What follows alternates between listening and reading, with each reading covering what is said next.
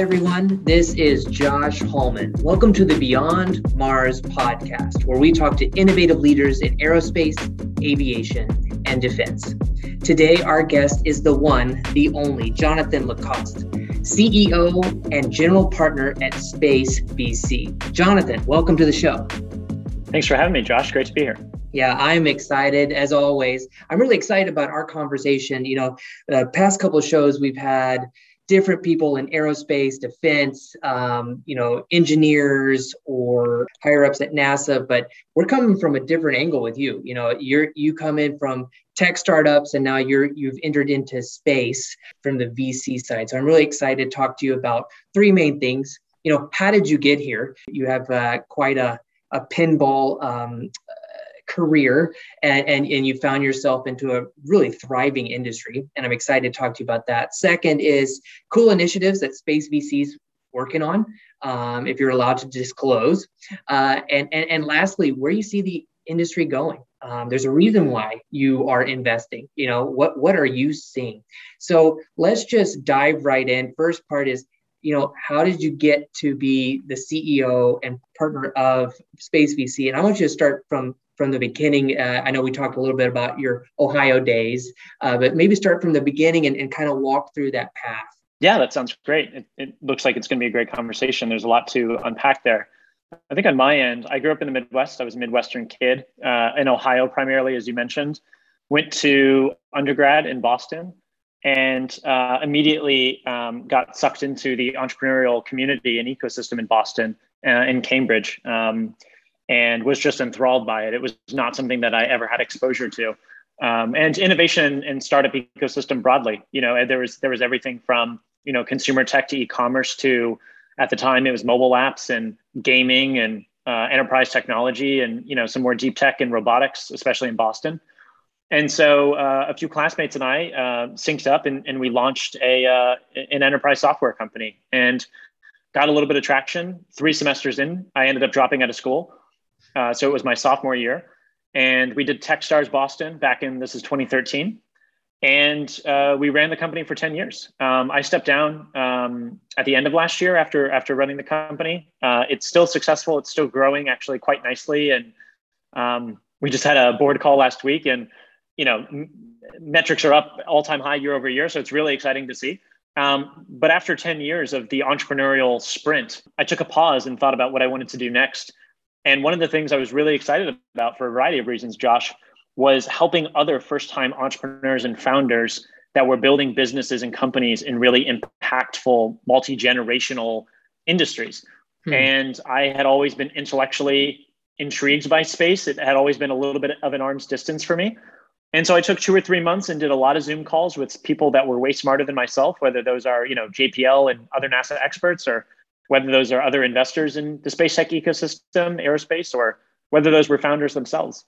And just realized there were a lot more similarities than there were dissimilarities with the inflection point space was at, and decided to jump in. And one of the best ways I knew how to help was to align myself with partners and founders and raise a venture capital firm. So that's basically what happened. That's amazing. One question I have did you always know you wanted to be an entrepreneur? When did that kind of click for you? I was exposed in high school initially. I did an entrepreneurship competition with a friend. We ended up winning that. And the significance of winning that wasn't that material, because winning your high school entrepreneurship competition isn't something you put on LinkedIn or your resume. Yeah, you can if you want. You can, yeah, certainly. It's not something I lean into. But the reason I share that is because I think it showed that was a moment of inflection and interest for me where I really decided to lean into something. And so, second semester, senior year of high school, this was, well past a decade ago. But a lot of people were slacking off and not taking that too seriously. And my friend and I, we were enthralled by it. So to your question around when I really knew, it was that exposure. But it was really codified for me in terms of the professional opportunity when I went to Boston and I was surrounded by, world-class startups and entrepreneurs and, that ecosystem in Boston, really solidified it for me. Yeah. And, the next phase within entrepreneurship, you're how many years were you in Boston in college and you decided, you know what, I can do this. I can take that leap. You know, what decision process did you go through on that, and how did I'm going to ask for some of the older folks that are listening, how did your parents handle that when you said, I'm dropping out, I got this great company, I got this great idea? I think the best decisions often come from a combination of conviction and humility. And so we were very self-aware that dropping out was not because we had a master plan and we knew exactly what this was going to become, and we were entirely convinced of that. I don't think you can truly be a great entrepreneur if you're not always thinking through the downside and the risks and what could go wrong and how to be better. And so we walked into it very self-aware. Tactically, the reason we left was because we had raised $1.5 million in seed funding. My co-founder and I were trying to balance schoolwork with running a company and scaling at that point. Yeah. And neither of us came from significant means of wealth. And so, I remember the first $30,000 we raised, I called my mom, and it was like the biggest check I'd ever thought about receiving in my life. So you can imagine when we had $1 million or $1.5 million raised, there was honestly a very deep moral conflict about we have other people's hard-earned money. And while school and academia is extremely important, we're only spending 50% of our time on this business, and let alone we had no social life at that point between school and work. So it wasn't necessarily sustainable. So we worked out a system where we left, and the thought was to take a 1-year sabbatical, see how it would go. And we never had a conversation about going back, because it just inherently, once we jumped in, we were able to prove enough traction and milestone beget milestone, and we were able to scale from there. I will say, though, both my parents are educators, elementary and middle school educators. Mm-hmm. So it was not an easy conversation. Sure. but I think luckily they had enough conviction and hope that we could figure something out in the next year. And worst case, we would go back to school. Luckily, that never materialized, though. So, 10 years later and still, a college dropout. Before we dive into what I usually talk to all my guests, and the second ring of what you're currently doing, what innovations are you seeing? I do want to ask, because I rarely get an entrepreneur on. So I want to ask, as you've gone through this whole, before you even get to the space side, and maybe if you want to talk about that, what is the biggest lesson you have learned as you have walked through building a Jebbit, right? Your company. It can be lessons learned as in, man, I'll never do that again, or holy crap, that was amazing. Let's do that every single time. I'll share two really important pieces of advice that I wish I knew at the beginning, and are so important for anyone considering the entrepreneurial journey, but especially in space. Yeah. The first is to make sure that you have a really world-class, intimate understanding of the problem you're trying to solve and who experiences that problem.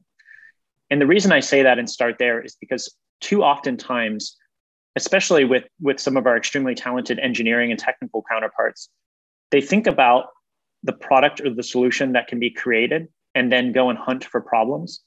And that couldn't be more backwards. And I say that with humility because that's how we started too. We came up with what we thought was a clever solution and idea and went hunting to push it towards the market. When in reality, what I've learned over 10 years is quite oftentimes the most successful companies are either the most non-obvious ones or the ones that are so inherently boring but straightforward in terms of what they solve, that the pain point and the problem they're trying to solve is so clear. And so I always, when I talk to entrepreneurs and founders, I really want to have an intimate understanding and see if they have an intimate understanding of why they're building this company and who this is going to help. And that's so critically important, especially if you're building a hardware intensive business that's very capital intensive. You don't have the ability to spend years and tens of millions of dollars of development going in the wrong direction. It's much easier with software where you can pivot, write a few more lines of code, launch a new MVP and go from there. The second piece of advice I would say, and this is a joke that's shared amongst founders. They always say that first-time founders focused on product, second-time founders focused on distribution. And the reason that's true is because one of the things, the old expression of if you build it, they will come, is not true. And so inherently in thinking about the customer and who you're solving the problem for and what problem you're solving, you obviously need to nail the solution from a technical and go-to-market standpoint and make sure that it matches and there's quote unquote product market fit. But most importantly then is understanding how to distribute your product or solution in a way that makes it very easy for customers to find and to leverage. And so a lot of the times that means leaning into partnerships and strategic commercial partnerships and vendors much earlier on than companies realize. So those would be my two pieces of advice: is really thinking about the problem you're solving before you think about the technology, and really thinking about the distribution of that and not just focusing on the product. Wow, those are really, really incredible insights. I think of some of the pillars of entrepreneurship, Steve Jobs and others, and we think, oh my gosh, they were building an iPhone and people came. Another way to think through it, and through the lens that you have brought up, is maybe they could see around corners and know that that's what the customer actually needed. Like that was a need, and they tapped into that. It's not that they just made it up from thin air. They were seeing behaviors in the psychology and saying, this is where it's going, and I will build it. Is that what you're alluding to? Yes, but there's one very clear distinction. Anytime someone says or invokes, Jobs or Gates as their analogy for why they know better than what the customer needs, I'm always a little apprehensive, just because that is so one in a million in terms of like cognitive ability and vision. That said, what you're saying is absolutely correct, and maybe one way to like very tactically define it. It is more important to listen to a customer or a potential user or a partner of your product or service and understand what their pain is, not what they're telling you they need. So listen to what their problem is, and then your solution should help try to solve that, versus sometimes when they tell you what they think the solution is, you should listen, but that might not be the most efficient manifestation. They may be thinking about within the confines of their own organization, their own budget, their own team structure, what that ideal solution is. And they could be right.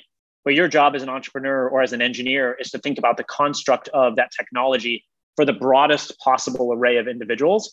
And oftentimes it's a slightly different, elegant solution than what they're articulating. So listening to the problem, not the solution that they're providing, is sometimes very helpful. I got it. No, it totally makes sense. Which this is a great segue into the second part. So, what are you guys working on? You've started this Space VC, right? You're probably, like you set up a bunch of Zoom calls, maybe some coffee in person. And so you've listened to them. What are you guys working on? What types of companies are you looking at or have already started to invest in? Yeah, we've made 6 investments to date. One unique aspect of our fund is we are not stage specific, we are sector specific. So what that means is we will invest pre-seed. Our smallest company is a 3-person team that spun out with some NASA IP. And our largest company is SpaceX. Obviously, about $100 billion valuation as of Friday, right? So we will invest pre-seed to pre-IPO. The majority of our focus, though, is pre-seed to Series A. And we really love, and this will make sense given my background, software-oriented business models and data-rich businesses. Now, obviously, in space, you have to build hardware a lot of the time. And even if there's a software or data-oriented business, it may manifest itself in vertically integrated satellites, as an example. Yeah. But we try to find companies that have commercial viability and dual use from day one. We try to find companies that aren't as capital intensive as building new propulsion thruster system or a new rocket engine or is a launch provider. We don't really invest in those companies. We look for something that has commercial viability, low capex, software or data orientation. It could be a downstream business that is just a analytics and software provider that's leveraging space data. So I think the definition of what is a space company is rapidly being blurred, and we view that as a positive. But those are generally the companies that we are evaluating to start.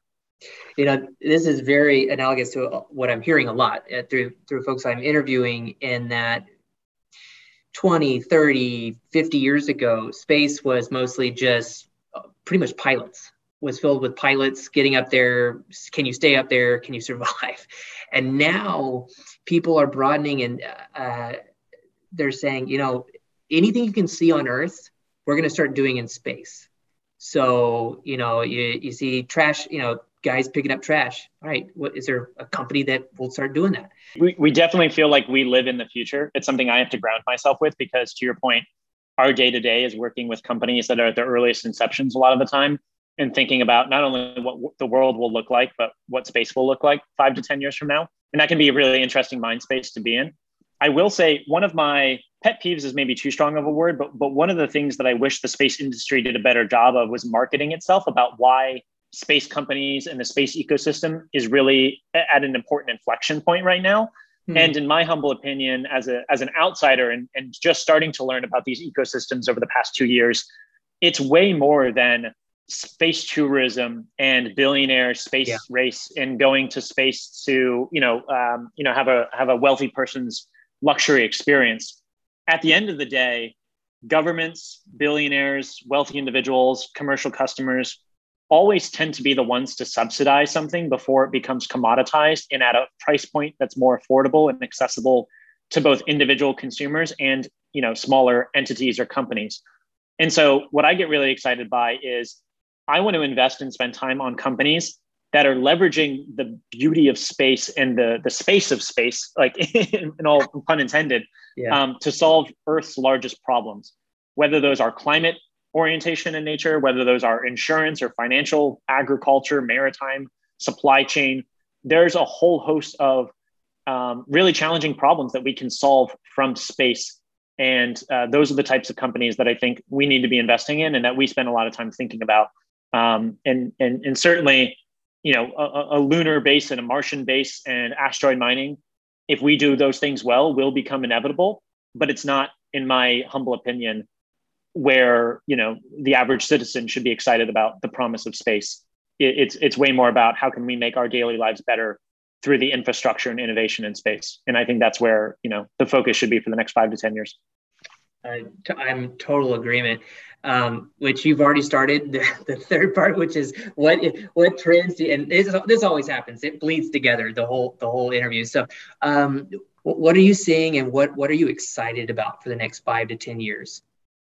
It's already happening, but there's a proliferation of the number of unique satellites and constellations that are being sent up. Mm-hmm. And that is being driven by obviously launch costs continuing to decrease, but the actual cost of production for a satellite and off-the-shelf components decreasing. And I think we're going to get to a point soon where commercial customers won't care what satellite bus design you're using, won't care what rideshare you use to get it up into space, won't care what orbit it's in, and may not even really care about the particularities of the type of data. They just want to know, does that solve my problem? And how is that visualized, and how actionable are those insights? And so there's an entire complex supply chain that exists in aerospace, defense, and in space today. That is an opportunity to simplify and bring to the software and web application layer for individual customers and companies. That is massively disruptive. I think there's a couple of chokeholds and bottlenecks as a part of realizing that vision. One of those is unique different types of data. You mentioned optical imagery. Obviously, there's synthetic aperture radar. There's some really interesting thermal imagery companies, radio frequency, RF monitoring and mapping. There's a whole host of different types of data. And I think one thing that we're seeing play out and that we have some thoughts on is which data sources are most important.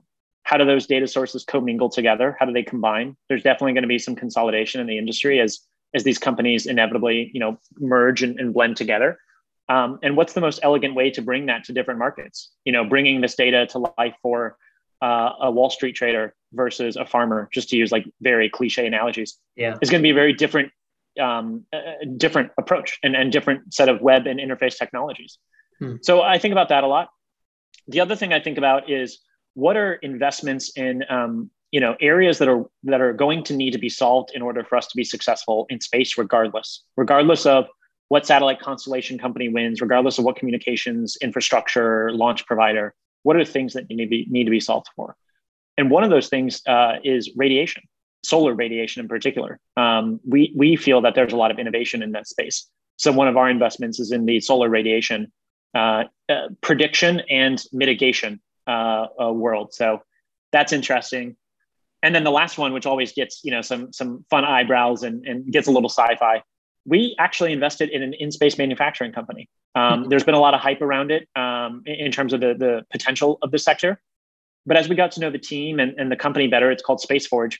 We were extremely impressed by the reality of leveraging microgravity for in-space production.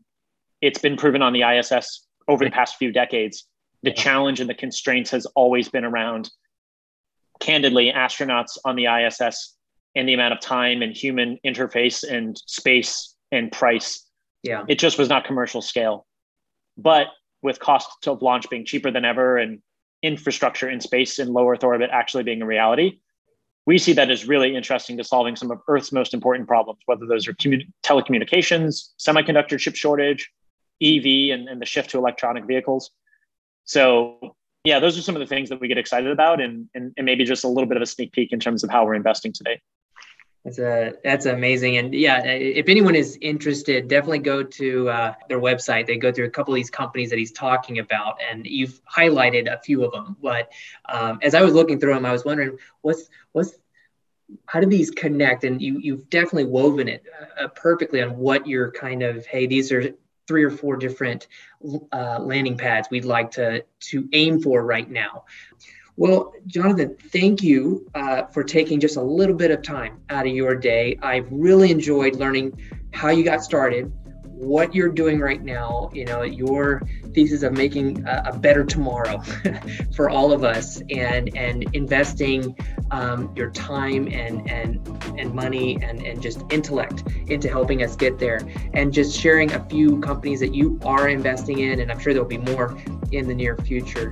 But I have totally enjoyed our time, and I hope we get to talk in the near future on how you guys are doing. But thank you for being on today, and have a wonderful rest of your week. Awesome. Thanks for having me, Josh. I really enjoyed the conversation.